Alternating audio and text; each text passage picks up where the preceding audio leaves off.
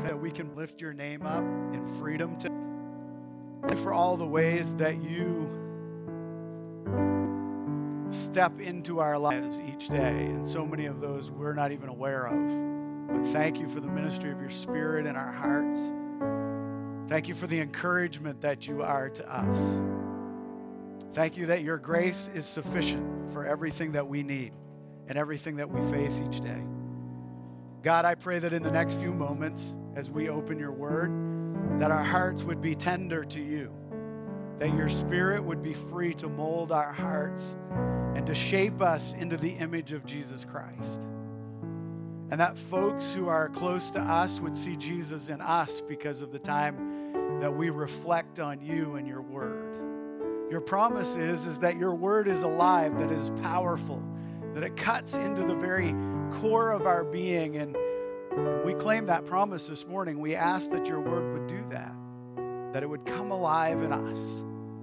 So thanks for the opportunity. Thanks for the ministry of your Spirit. Be pleased with our coming together and worshiping you and listening to you this morning. May it be your words that are spoken. In your name we pray. Amen. Thanks. You can have a seat. As Steve was sharing this morning about my name being PT, he got it from a teenage point of view that he thought I was trying to be hip. I never have tried to be hip. I know that's way beyond me. But what I did realize when I met some of them, Steve included, is that they were pretty simple and couldn't always understand everything that was said to them. And so often we had to use smaller vocabulary so that they could keep up. And we didn't want them to miss out. And so I want you to get both sides of the coin each time. If you've been with us, we've been working our way through the Bible as a whole, doing all 66 books.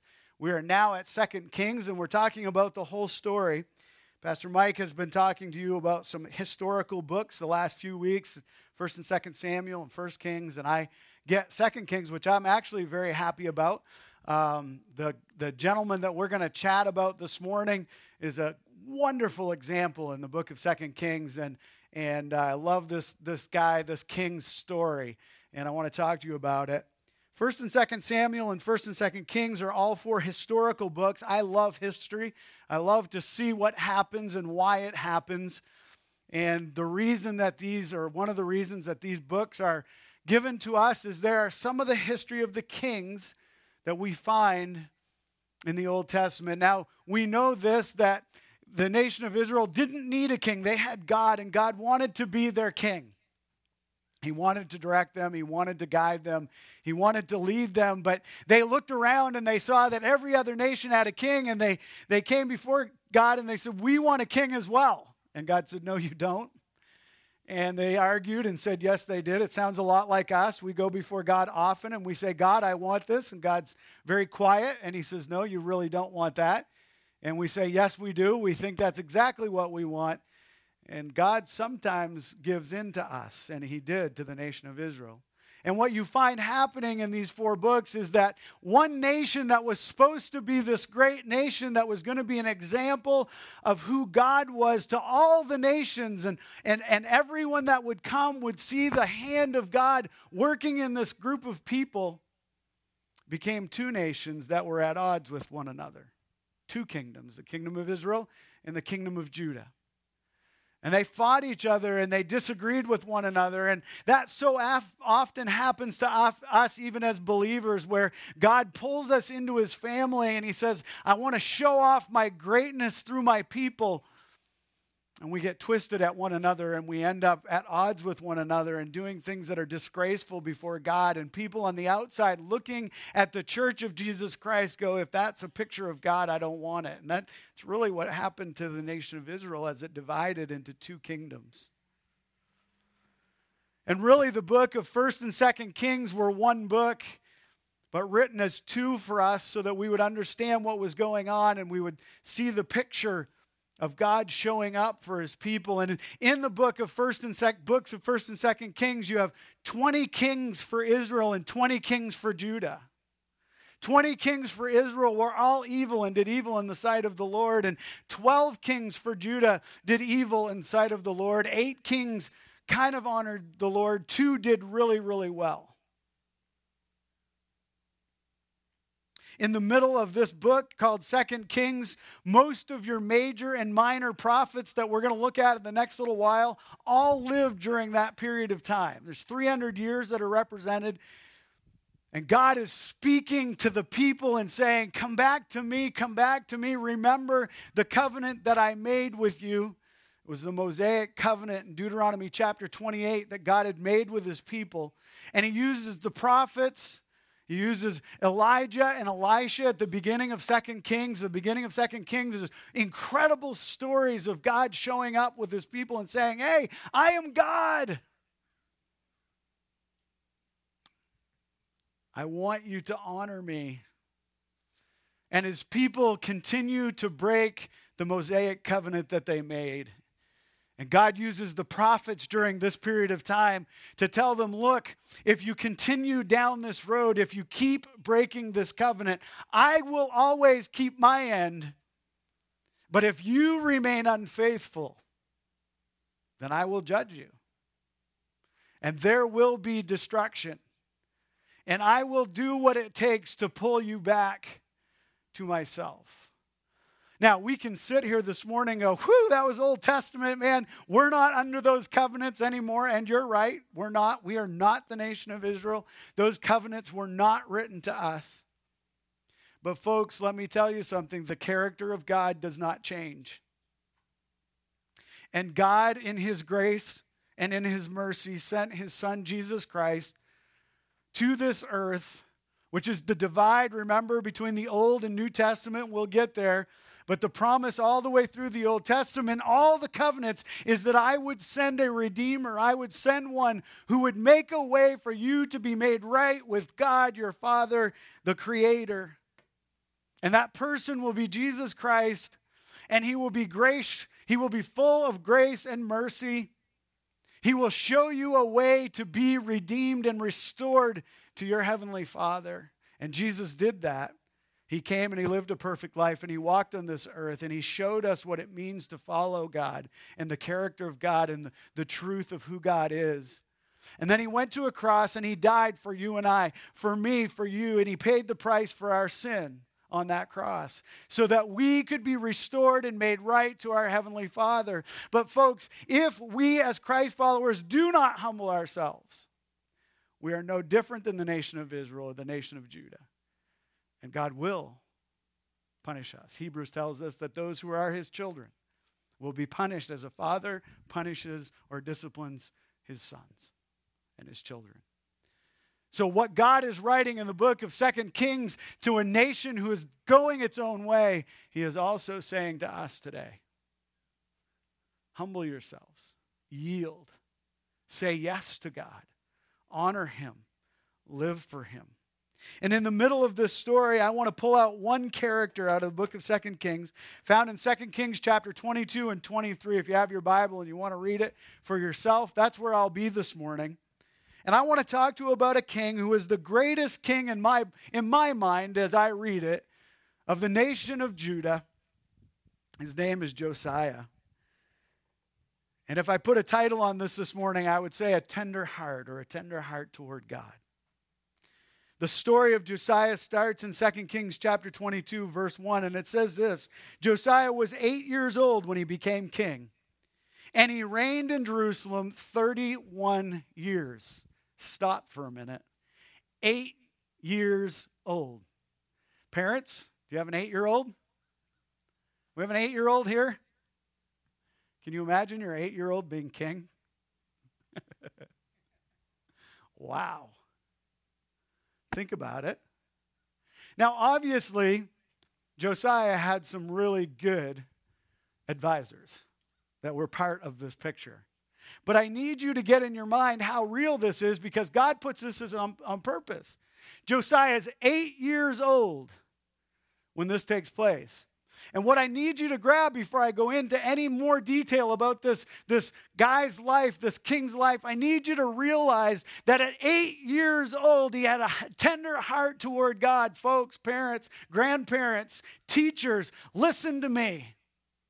Our culture, our society has made a grave mistake. We have said that kids do not grow up until they're 18 to 21, and now we're pushing that to 30. We're saying, hey, they got to sow their wild oats. No, they don't. It's a lie from Satan. At 8 years old, you can be tender to the Word of God and the person of God, and the Spirit of God can get a hold of your heart and make you into a man or a woman of God. It's all the way through the Gospels. It's all the way through the Scriptures of young people whose hearts are challenged by the person and the character of God, who say yes to God and live for God. They don't take a deviation while they're teenagers to do their own thing. They follow God all the way through. Parents, don't buy the lie. Your kids don't have to go that route. They don't need to do that. The Spirit of God, who is strong enough to save them, is strong enough to keep them. Don't back off. Don't walk the line and say, they got to make the choice. Yes, they have to make their choice, but they can live for God and they can do incredible things for God. Let them do it. Let them have a voice for God. Josiah becomes king of a nation at 8 years old with a tender heart toward God. Look at verse 2. He did what was right in the Lord's sight, and he walked in all the ways of his ancestor David. He did not turn to the right or to the left. He stayed tender to the word and the person of God. And you're going to be amazed as we go through this story and you learn how little he knew about the character of God at this point in his life when he's young. And yet he said yes to who God was. And he was tender to the person of God. So somebody in the background who was close to this young man was teaching him some principles that really mattered. Somebody was in his life saying, you need to say yes to the law. You need to say yes to what the Word of God says. And I know it was the law back then, but you need to say yes to this one Jehovah. Parents, grandparents, that's your role. It's to come beside those little ones and say, you need to say yes to the person of God in your life. You need to say yes to the character of God in your life. You need to be in the Word of God. Even as a little child, you need to be in the Word of God, memorizing it, singing it, knowing it. Make it real in your heart and your life. If you look at verse 3, it says this, that in the 18th year, so in 18 years of being the king of Judah, he still had a tender heart toward God. Folks, often we get callous. The longer we walk with God, the more callous that we become and the more jaded we become in our life.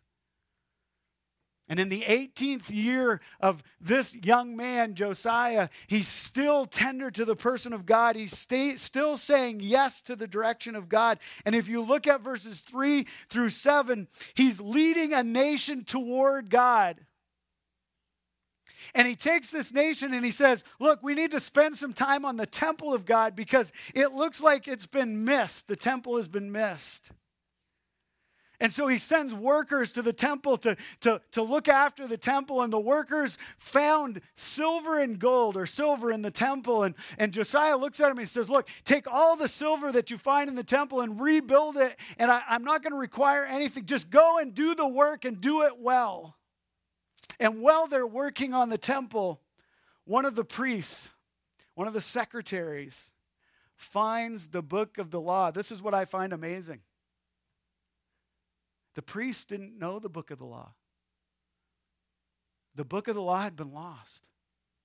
Now, there may have been some priests who understood it and it had been passed on to them, but I find it very interesting as you read the verses. It says that one of them, as they were cleaning up the temple, they're working on the temple.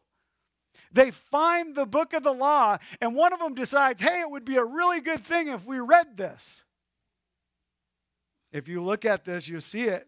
Chapter 22, verses 10 and 11. Then the court secretary, Shaphan, told the king, the high priest, Hilkiah, has given me a book.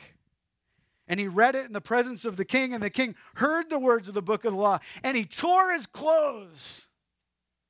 And then if you look down at verse 13, go and inquire of the Lord for me, for the people, for all Judah about the words in this book that has been found. For great is the Lord's wrath that is kindled against us because our ancestors have not obeyed the words of this book in order to do everything that is written about us. They find the book of the law, and the king says, look, read this. And they read it, and immediately he begins to tear his clothes. In those days, that meant that he was humbling himself before the words of the Lord. He was admitting his need. He was admitting that what was being said here had great value. And as he reads the word of the Lord, he humbles himself before God. As I was reading this passage, a couple thoughts came to me about this response. Number one, he listened to the word of the Lord. When was the last time you actually really listened to the word of God? No, I don't mean because Mike and I have said read your Bible every day that you sat down and you read. I don't mean that. When was the last time you really listened to the word of God, that you allowed the word of God to seep down into your very being and have an effect on your soul? Can I say something about our culture right now? Most of us don't even know what our soul is. We've buried it. Our souls are asleep. And when something deep begins to happen, we find some way of distracting ourselves from the Spirit of God actually talking to our soul. Because when the Spirit of God gets a hold of our soul, it changes who we are. That's the effect of the Word of God. And this young king, he's still young at this point, folks. The 18th year of his reign. And he listens to the word of God, and he humbles himself. He hears it, and he allows it to grab a hold of his heart. So he listened to the word of God, and he responded. He not only heard it, but he responded to the word of God. And it began to change his very person. And if you keep reading this, you'll realize this, that not only does he respond to the word of God, he pursues the word of God. It's not good enough just to hear it. It's not good enough to go, wow, that means something.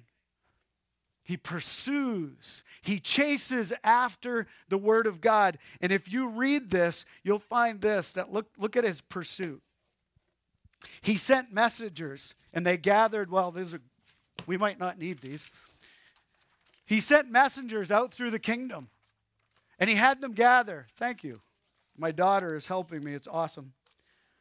He gathered all the elders of Judah and Jerusalem to him. And then the king went to the Lord's temple with all the men of Judah and all the inhabitants of Jerusalem, as well as the priests and the prophets and all the people from the youngest to the oldest. He read in their hearing all the words of the book of the covenant that had been found in the Lord's temple. And next, the king stood by the pillar and made a covenant in the Lord's presence to follow the Lord and keep his commandments, his decrees, and his statutes, and with all his heart and with all his soul, in order to carry out the words of this covenant. They were written in his book. All the people agreed with the covenant. He listened to the word of God. He responded to the word of God. He pursued the word of God. He chased it down. If you read this whole section, you'll find this. He sent people to the prophetess. There was a prophetess left. And he said, go to her and ask what the Lord would have me to do. And he went and she said, you've got to keep doing what you're doing. Humble yourself before the Lord. He pursued it. He chased after it. But that wasn't enough. Those last verses I just read, he put it into action. He stood before the people and he said, look, not only are we going to hear the word of God, we're going to do something about it. And he made a covenant with the people that they would follow the word of the Lord. It's very interesting if you read through this whole story, that immediately God's answer to Josiah, because he was so tender before God, he said, look, all of the destruction that I've promised on this nation, you're not going to see it. Because your heart has been tender toward me, I'm going to have it so that you miss that. His heart, action, and reaction moved the heart of God. It moved the heart of God.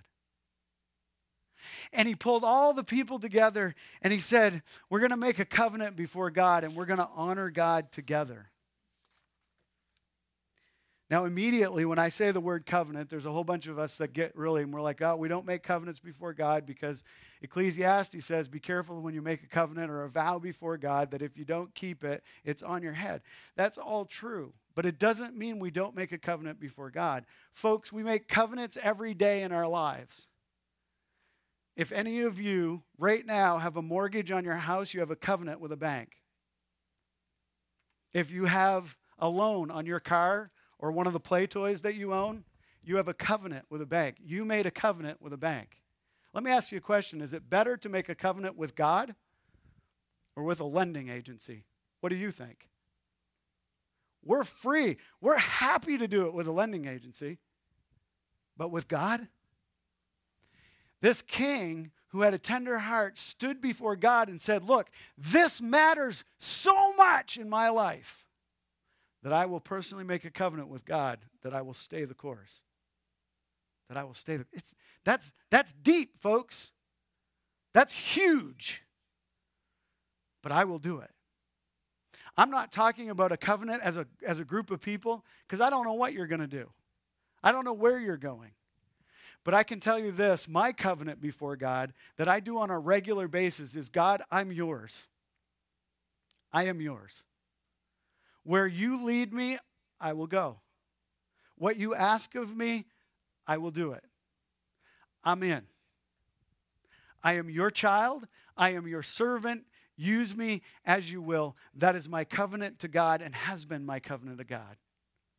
And almost on a daily, weekly basis, that is the conversation that God and I have. You want to know why we have it so regularly? Because if we didn't, I would forget. Not him, but me. And I would become about me. Folks, it's important that we understand the depth of the truth of the Word of God, how important it is, how strong it is, and we make a covenant before God as Christ followers that we're His. He bought us with His blood. He paid the ultimate price for you. The least I could do is give Him my all. He made a covenant. This king said, I'm all in. They made a covenant before God. He acted on the covenant. And you'll see that in the rest of chapter 23. Read it sometimes. It's a great little read. He went and he tore down all the idols, all the altars, all the places of worship to foreign gods. He pulled them all down. He burned them all. He got rid of them all. And he said, well, I'm king. We will serve Jehovah. That is what we'll do. He put his words and his covenant into action. He walked it out in his daily life. And the result of Josiah's tender heart toward God gave the nation of Judah peace in Josiah's lifetime. Folks, all of our actions have consequences. And you can say, well, Josiah was a king, and so his actions affected a lot more people. And yes, that is true, but folks, your actions affect your family. And your choice to make a covenant before God, to be the man or the woman that God has asked you to be the teenager or the young person that God has asked you to be the grandparent that God has asked you to be, will have a consequence and an effect on your extended family and the people that you live life with and you work with every day. All of our actions have consequences. And Josiah's tender heart toward God caused the nation of Judah to be at peace for his entire reign.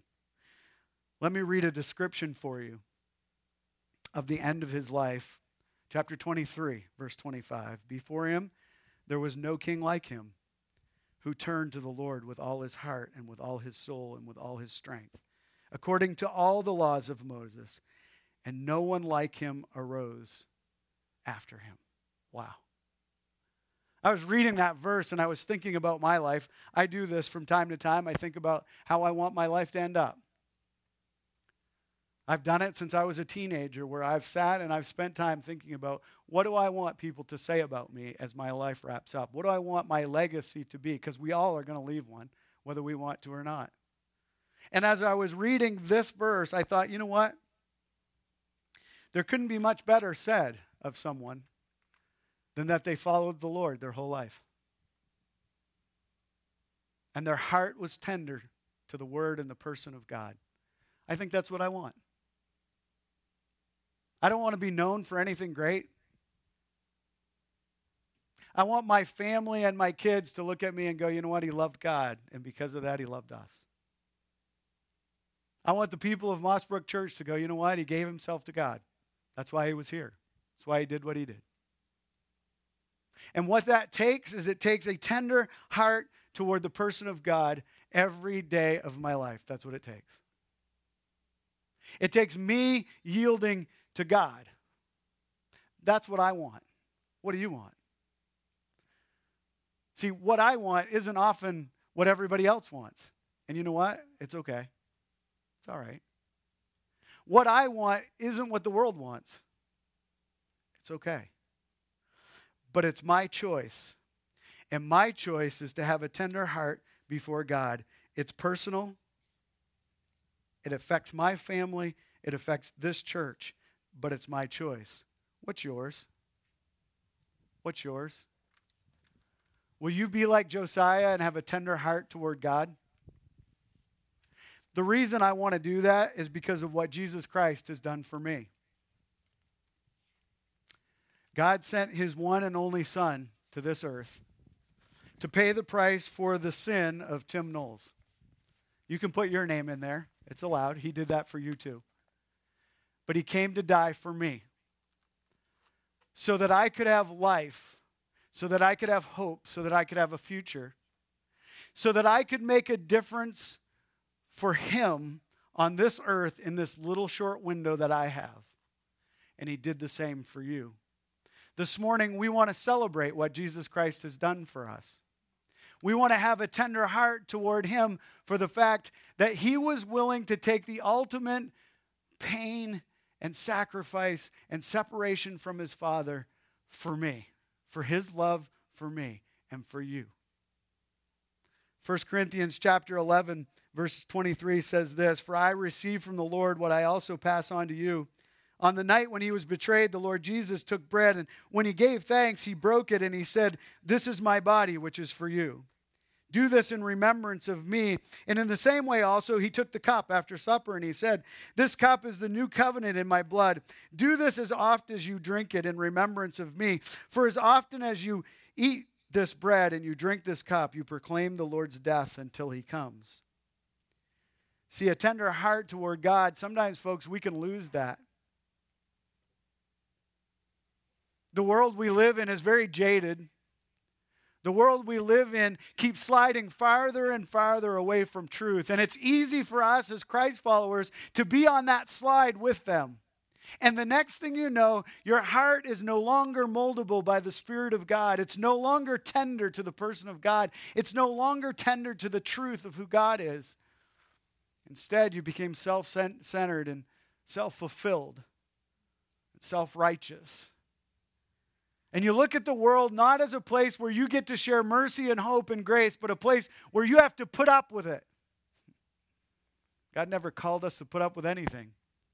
He called us to show the grace and the love of his Son, Jesus Christ, to everybody that we meet. And so this morning, as we celebrate communion, hopefully as you come in, you got one of these. If not, there's some up front where you can make your way up and grab those.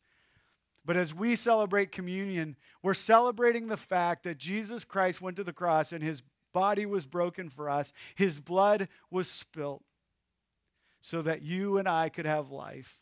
And it didn't end on that cross. I love this. The only one who rose again, who brought himself back, See, paying the price for sin was dealing with death, which is the penalty of sin. And only one person could do that. That's the perfect one, the Lamb of God. And he did that for you and for me. And so as Catherine sings for us in a moment, go ahead as you're ready and take the elements this morning. Let me pray. Father, thank you so much for your Son. Thank you for the fact that you were willing to go to the cross for us. Help this reminder of what you did keep our heart tender to you. God, may we make a covenant with you once again, even this morning, that we're in. We'll follow you. We'll live for you. We'll do what it is that you ask. Thank you for the example of Josiah, his willingness as a king to follow you, to be led by you, and no matter what it took to say yes. Oh God, help us to have that same heart, that same attitude. By your Spirit, guide us as we celebrate communion this morning. In your name we pray. Amen.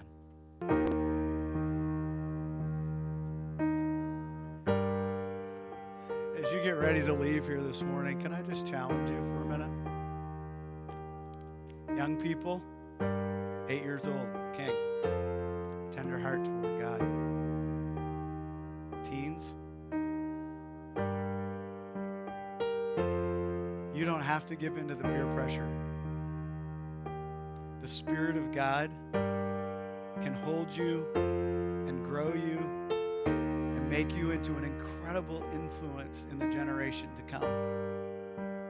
He wants to.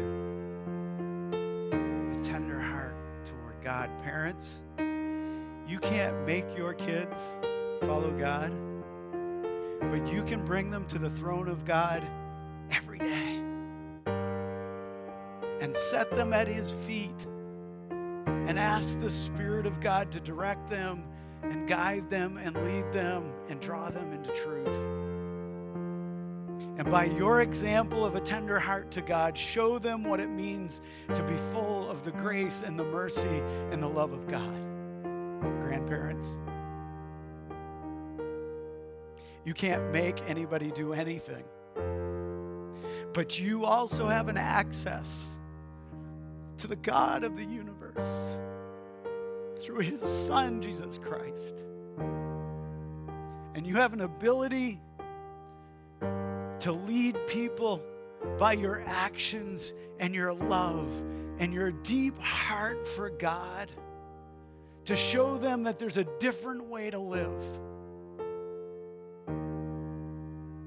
We corporately, as a body of believers, have an opportunity to be tender to the person of God and say yes to him.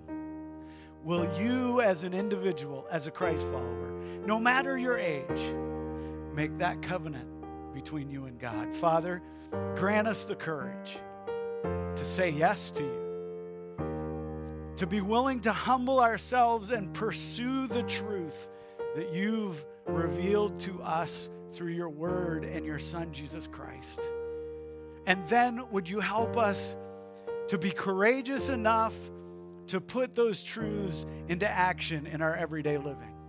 Oh God, make us a people of your word, a people who show the truth of Jesus Christ to this town, to this county that we live in, that we could make a difference for your kingdom. God, cause us to have a tender heart toward you. In your name we pray.